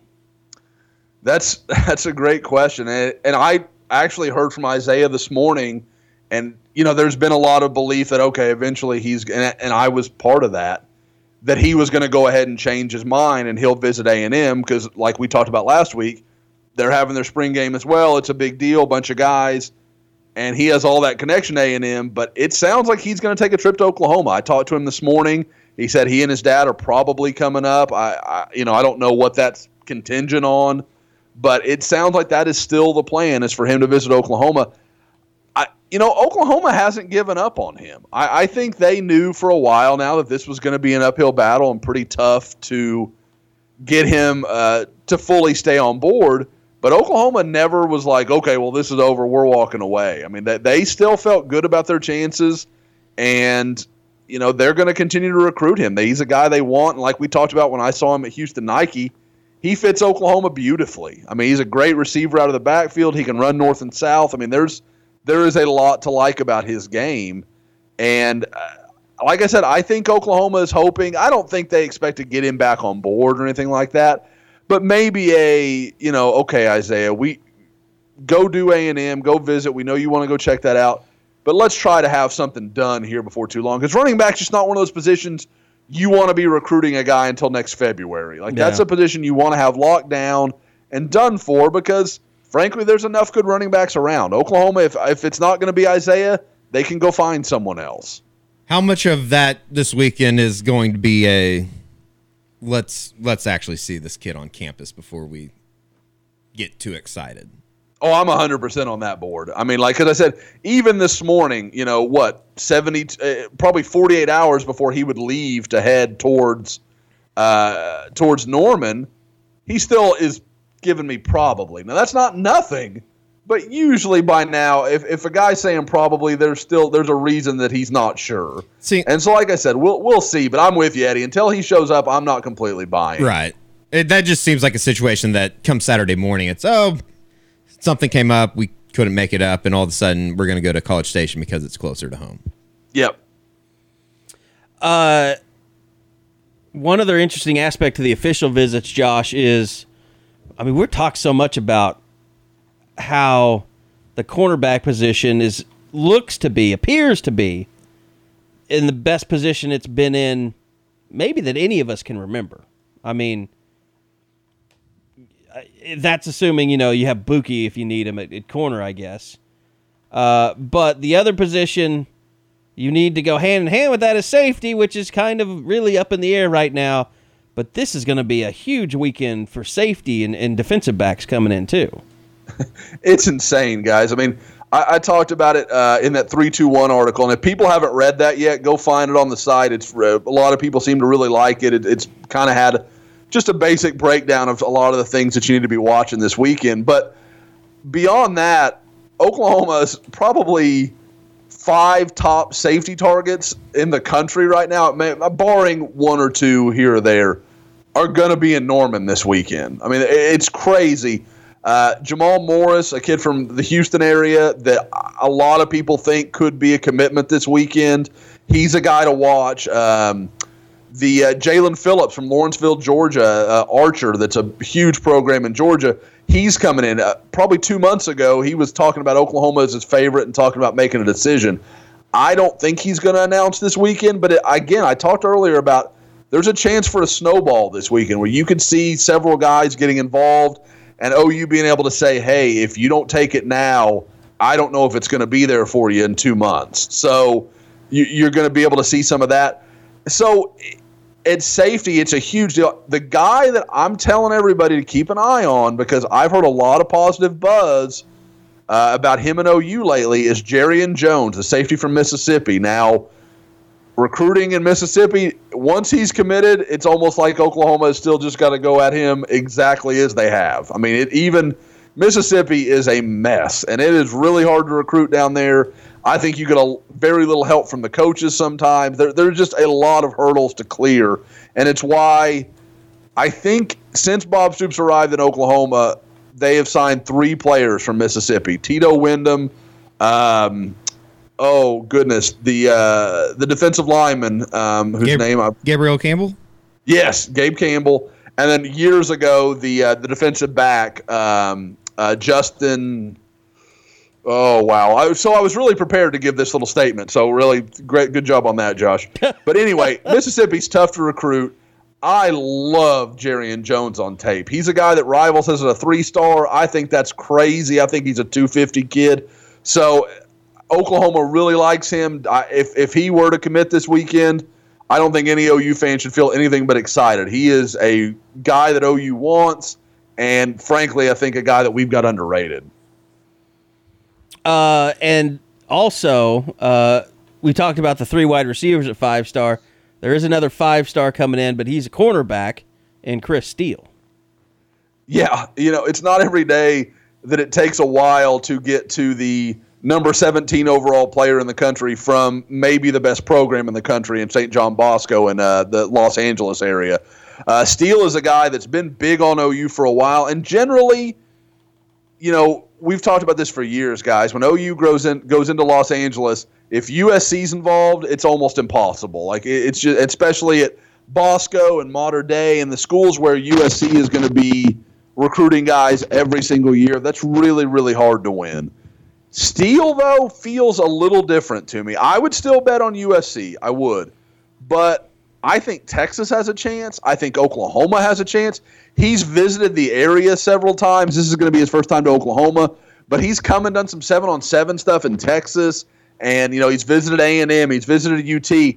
So, I mean, there has been a little more willingness for him to look outside of his hometown than you see from a lot of Southern California guys. So this is going to be huge for OU. Obviously, probably their only chance to host him. Maybe he'll come back for an unofficial during the season. That seems unlikely. So Chris Steele, like I said, the number 2 corner in the country, the number 3 player in the state of California. I mean, this is as big a West Coast recruit as you're going to find Oklahoma targeting. And frankly, guys, when these kids come in from Southern California, or really California in general, it's gone very well for OU through the years. When they can get them in for an environment like this, where all the fans are there and they can see what a big deal it is, college football in Norman, that tends to sweep guys up. And, I mean, it goes all the way back to Tony Jefferson and Kenny Stills, when this thing kind of started. And ever since then, whenever a guy comes in for a game weekend or something like it, these guys tend to fall in love with Oklahoma. You know what the secret weapon there is. Everybody's going to say, it's Buki. No, it's not Buki. Let's let that guy go hang out with Grant Calcaterra. Because all the ladies apparently flock to Grant Calcaterra. How could you not? He's a beautiful man. Grant Calcaterra is a very good-looking man. And he has excellent hair. He might have the best hair on campus. Can you imagine, he is... I would imagine Grant Calcaterra is living... I just imagine the most him stereotypical college athlete life. Like I just imagine him, sitting in a booth with just a light shining down on him, with just women fighting to get to where he is, and all the recruits just sitting there like, this is. That seems pretty familiar to me. I don't know about you guys. I just hope that he refers to all the women around him as whores. Whore. What? Over here, whore. You mean winch? No, I'm pretty sure I mean whore. Wow. There are, Eddie, your contributions the last 2 weeks, women's rights groups are standing up all around, ready to get pissed with us. Josh, we're letting them play Augusta. I think we've done enough. Oh, my. Yeah, they are having a women's event there now, aren't they? Yeah. Top 30, I think. Okay. Let's just hope that we get an American in the field. If I can get this on track. Are there not a lot of good American women golfers? Not really. When was the last good one? Every time I see him on that... Michelle Wee's pretty good. She's pretty hot, too. But I mean, she was the woman in women's golf, like the Thorin Stams and some of those people. She was never good, though. She was like the... Anna Kournikova of golf. I mean, she's had better success won, than you would think. But she's better now. But when she was younger, she couldn't really handle it. But every time I see one of those big break shows, it always has hot chick golfers on there. That's because that's the only reason they could probably get people to watch it. Yeah. I always think lady, you might need a boob reduction if you want to play golf seriously. Lexi Thompson's pretty good. Paul Creamer's pretty good. Trying to think. Paulie Creamer is fairly attractive as well, right? Yeah. I think that. I won't pretend that I know women's golf well, so I feel like I've seen her probably on the board or something. Okay. If I can get us back on track, so we can get out. Best of luck. I'm trying. There's no Meg Mallon. anybody? I mean, we've covered all the 5 McMillan's stars. not hot. We've covered all the DBs. We covered the receivers. Guys, I mean, is there anybody really officially that? This we is should kind of mention? more of a bigger picture question, Josh. But you've hit on it a little bit in the 3-2-1. Everybody needs to go check out. I mean, it's free. Find it. I'll retweet it. It'll be all over the Scoop thing. But a successful weekend for Oklahoma in the recruiting front. Is there a number that you would put on it, or what would you say is a successful weekend? Because I think that it's been built up big enough to where if they walk out of there with 2 commitments, I think people will see that as a disappointment. I think you're right, and which is going to be interesting because if it's the 2 I expect, I don't know how you can get upset. Like, I don't know how you can walk away from that weekend not thinking, "Wow, that's pretty fantastic." But at the same time, I get it because I feel like those have almost become foregone, and it's so funny. Because I feel like everybody listening has a pretty good idea of who I'm talking about, but I don't want to say their names. Like it's a weird universe I'm living in right now. But at the same time, I think 3 is seen as a success. If it's, almost, I was going to say if it's the right guys, but you look over that visitor list, there's no dud on that visitor list. There's no guy that you're like, oh, you just don't want that dude. So I think if you've got 3, you're good. To me, when you start getting really – like this weekend, we hit it out of the park as far as how the Oklahoma coaches would feel. I think you're talking 4 or 5. And I know 5 sounds so crazy because OU's really never had a weekend like that. But I think it's possible. I really do. I mean, I think there are 3 guys that are pretty obvious. And then I think there are probably 6 that I would say, yeah, that wouldn't shock me. That's completely, guys like Stacey Wilkins, Jerrion Jones, even Marcus Major wouldn't shock me. I mean, there is a lot of possibility for things to happen for Oklahoma this weekend. Maybe, guys, kind of an off-the-wall one and somebody we've already talked about. If Derek Green jumped back on board this weekend, that wouldn't stun me. I mean, like I said, his relationship with Ruffin is just outstanding. And I think maybe to kind of feel that warmth and that relationship again, maybe something could happen there. There's just a lot of guys that I can think of in the right scenario jumping on board. So I think this has a chance to be one of OU's biggest weekends in years. I wonder if Shane Beamer had kind of more of a relationship with Jaden Hazelwood. And I mean, Derek Green's a guy that got in on late, so I doubt that they would have much of a relationship since he pretty much left as soon as he committed to them. I'll guarantee that he had a relationship. I don't know how much of one. Yeah. That would be interesting to talk to Hazelwood about a little bit. But, I mean, as much as Hazelwood's been around UGA and all that sort of thing, and Beamer being the guy he was within that program, having such a big hand in the recruiting game, I guarantee you there's a relationship there. So, I mean, that's something, honestly, Kerry, it's a great point because it's something I really hadn't thought of a lot. Anything interesting about some of the 2020 kids coming in that strikes you? I mean, I know you've got Jace McClellan on the list, commit Drew Sanders commit on the list. I know you've seen Jace McClellan now in person at Arditas Rivals camps. I mean, it seemed like I kind of, I think, was he at the same one Noah Kane was at? Mm-hmm. He was. So you saw them together. I mean, did it, because he's so young, did you form any kind of opinion on him? Like, what did you think? Is he as elite as he looked in his high school playing?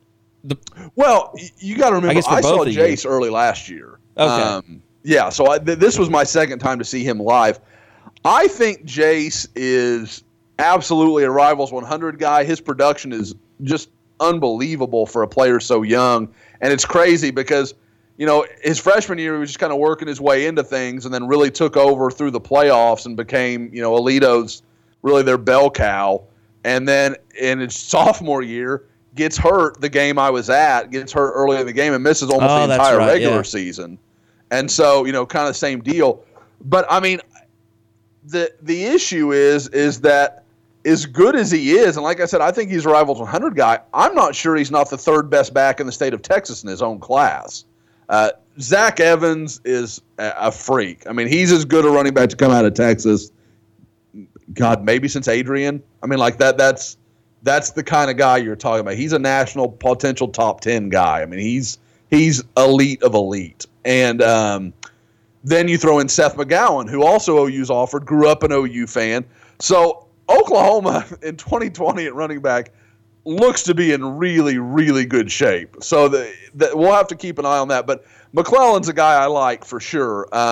He's clearly still going to look around, but this is big for OU to get him back, on campus, just kind of continuing to make sure he knows they want him there. He's a big deal to them. The two guys I would watch this weekend, and I mean this is not just, they're guys that OU's high on, but guys that it wouldn't shock me if OU committed this weekend, are Darian Green-Warren, the cornerback from Mater Dei, a Rivals 100 2020 guy. And people would say, Southern California. He grew up in Edmond. I mean, he would have gone to Edmond Santa Fe, I believe is what he's told me, if he would have stayed there. Moved to Southern California, but never let go of it. He clearly loves OU. There's a lot of relationship there. So that, an OU, I believe, was his first offer last summer, or at least his first major one, something like that. So Green-Warren, you've got a guy that OU has a lot of connection with, loves OU, is familiar with the area. So there's a lot there that makes sense. The other is Javian Hester, the Rivals 100 receiver from Booker T, who, Bob said it in a story he wrote this week, and he's right. He's about as much of a commit for a guy not committed to OU as any guy I've seen this year. I mean, he's very big on OU, very open that he loves Oklahoma. That's kind of where he sees himself playing, but he hasn't pulled the trigger. I don't know that either one of them will do it this weekend, but it wouldn't surprise me if both did. Interesting. The stage is set. And that's not just for Trace Atkins.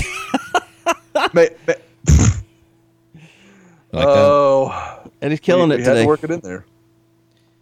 The stage is, guys, it really is set, though. It's going to be exciting, I think, to see how this all plays out, just because they have put so much effort into building this weekend for the purpose of recruiting. Yeah. I mean, not just and that's what it's game. for. I mean. And, we gave the Trace Atkins thing enough grief. You have everything else about this spring game is tremendously impressive.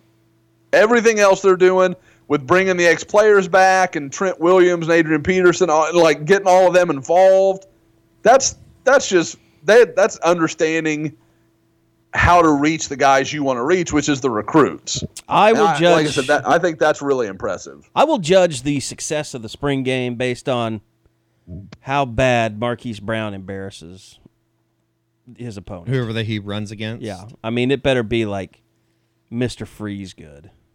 I saw him talking about, letting someone win. Hell no. I want to watch him destroy someone. Yes. He said that they're going to get a 10-yard head start. Right, yeah. And a 50-yard race. Okay, if he got – is it 50? Oh, so he's still running 40 yards. It's just they're running I'm sure. 50? Yeah. No. He's running 50. They're running 40, okay. Yeah. Gotcha. Okay. And it would have been better if it was 100, but I'm sure Lincoln was like, no, I don't want to pull in the hammy. Well, that would and not be some, good. Poor guy that looks like one of us dying on the field. So a full sprint of 100 yards, I think I would tear. No, every if you muscle look in my like any lower of body. us, I cancel the event. Yeah. I don't want to see that. How, guys, we'll go to kind of the Rich Eisen thing. How badly would Marquise Brown beat any of us? I mean, I'm guessing at least 9 yards against me. Maybe more. 15 at least. I think he would beat me in a 50-yard race. If he were running 50 and I were running 10, he'd have a shot. He can beat me in a foot race. I'll beat the shit out of him, though, if we want to square up. Oh, my God. Well, he's almost the size of the high school wrestler that we're still looking for the fight. Middle school wrestler. 90 yes, pounds. That's right. 90-pound middle school wrestler. You even had a There's weight that kid out there that's qualifier. going to kick Eddie's ass. It's going to happen. I know that kid There's some exists. mean little bastard out there that could just wail on him. From Well, Perry. he's just going to keep Eddie moving until Eddie gets tired. From Perry. Probably Be more like from Marlowe. Yeah, probably so. Walters. Yeah, I'd hope for Perry. I think Marlowe, you're likely to get punched in the I parking bet lot we could now. find a junior high kid in Ringling that could kick your ass. Probably not. Probably somebody. There's probably 3 junior high kids. No, because those Ringling. kids are they're baling hay on the weekends and stuff. Not anymore. This generation's soft. Nothing Ringling, man. It's throwback. I think if anybody's listened to Eddie's commentary through the years in the pod, they realize that his generation was very rough and tumble with their manual labor. Absolutely. We'll get you over to Apache, maybe take you to Sealing. Just go on a tour. We'll make it like Rough and Rowdy. We'll take you through Tahlequah. I can find somebody in Tahlequah that'll kick your ass. Yeah, you get on some of those reservations, man. Yep. I'll find a mean old Indian dude just to beat the crap out of you. If I get a couple extra coupons at a casino, maybe I'll.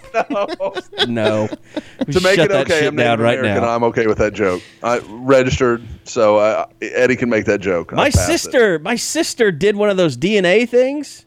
Yeah. To find out, I don't know. Well, I don't know why. Maybe she was wearing lederhosen or something and didn't want to anymore.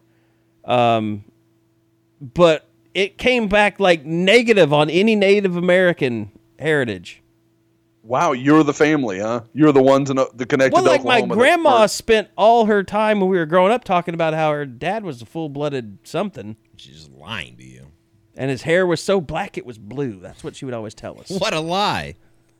Don't What a tell lie. her- Don't call my grandma a liar. What the science just proves it.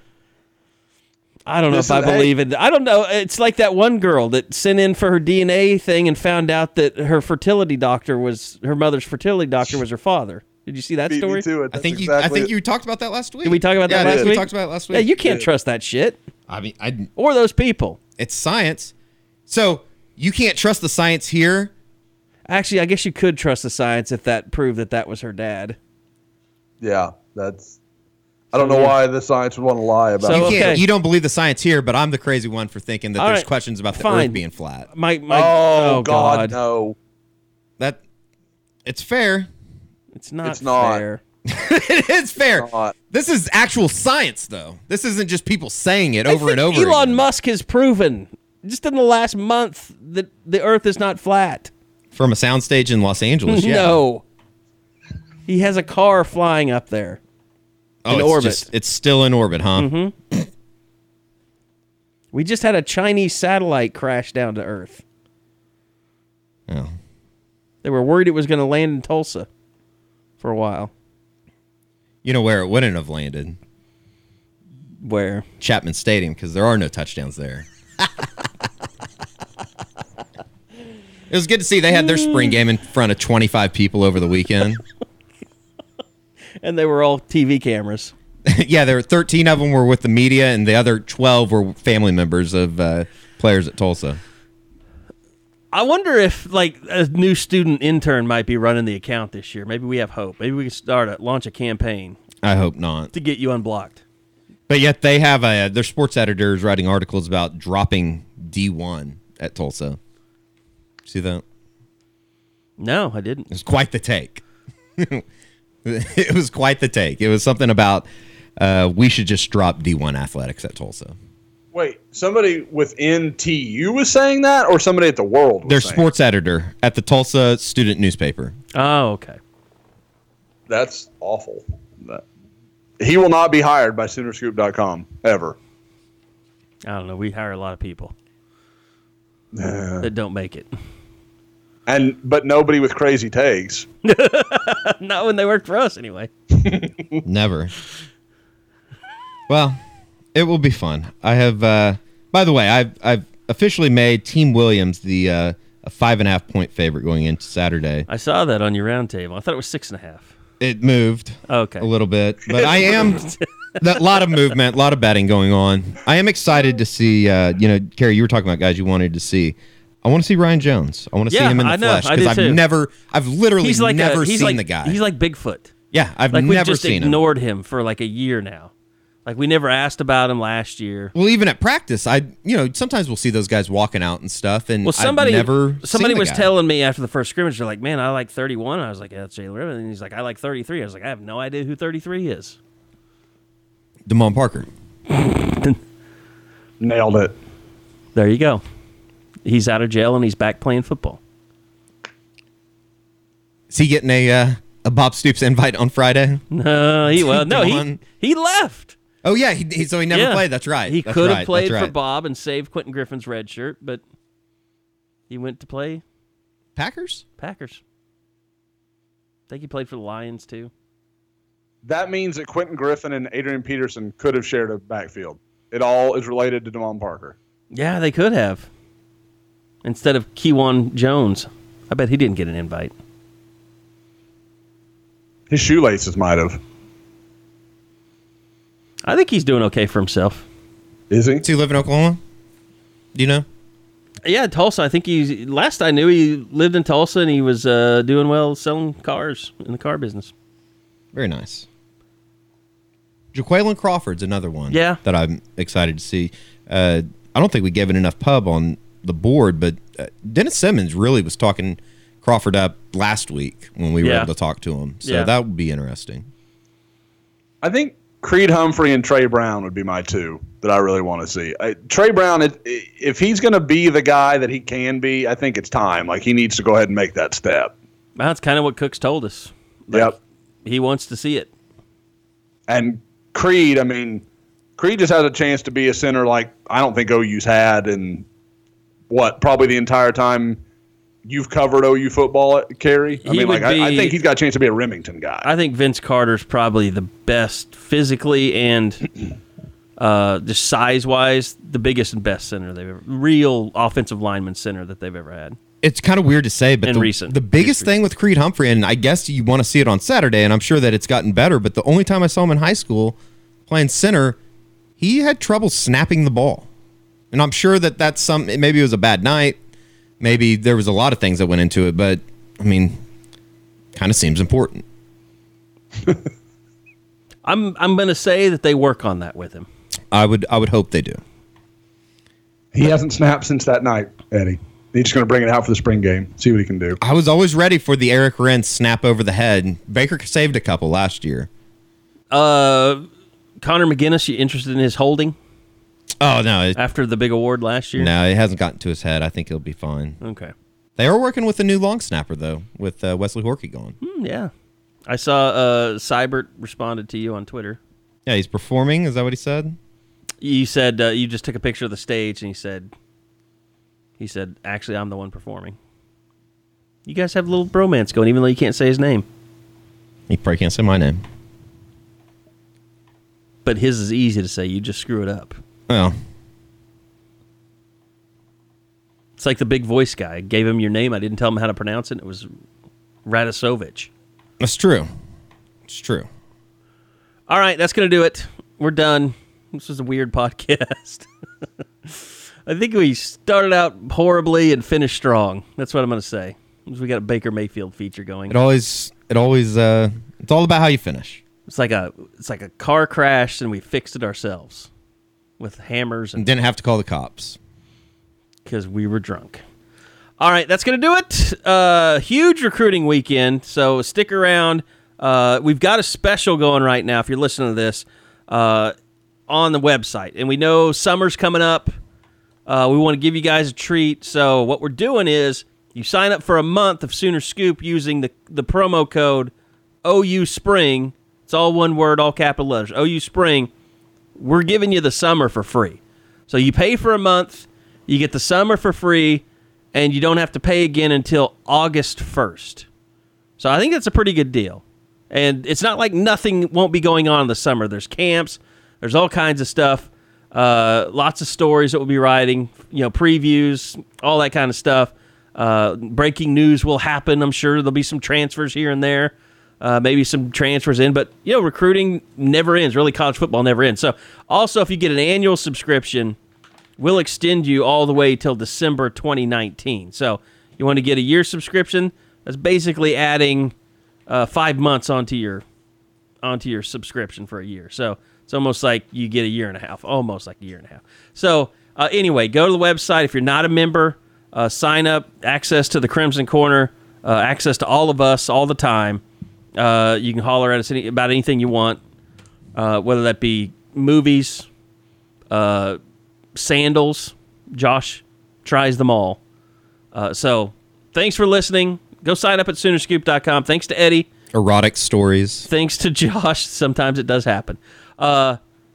Thanks to you guys for listening, and we'll see you back here again next week on another edition of the Unofficial 40 on Soonerscoop.com. podcasts from Soonerscoop.com.